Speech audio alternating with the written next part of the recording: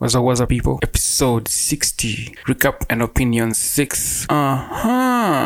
Creative Science. They have been eventful episodes. Zile zimepita. The 9 before this, we talked about wirelessness, SHI protocol, na tukalani ya kwamba power inakam. Everything is going wireless, including power. That's what we learned.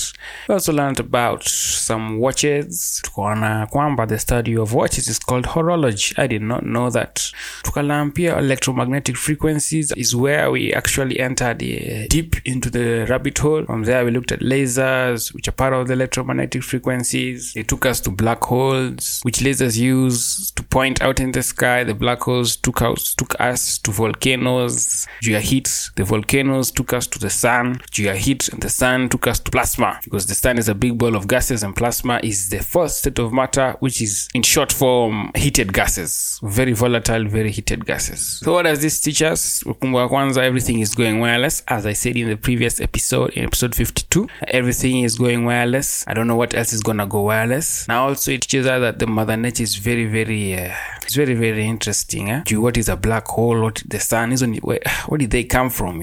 We have theories and explanations, but where did they really come from? I wanna thank all my listeners, man. To episode 60, and we have over 450 downloads. I don't know who is listening to me, but if you are, I wanna thank you so much. It really helps. When you do this and then you go online and you see like one or two people wamesikiza, man, you at least si bure kabisa. So nataka ku appreciate sana. Some of the episodes haven't been up to standards the way I'd like them to be, especially recently, but we are working to improve it and try to change the format kidogo. Also the live agenda as much as I wanted to. Again, hizo ni vitu nataka kupanga ndio nijue vile ndacheza hizi vitu vizuri. So again, I want to appreciate all you listeners. I don't know where you are, I don't know who you are, but I want to thank you so much. It really means a lot. I have at least watu wawili watatu ama watano wanasikiza hii kitu, man. So asanteni sana. Na star disappoint. I won't disappoint you guys. I'm gonna improve this content every single day. Gonna improve something. So the next episode 61, I wanna change the format kidogo. Itanichukua a couple of days. I've been recently uploading twice a week. I might slow it down to once a week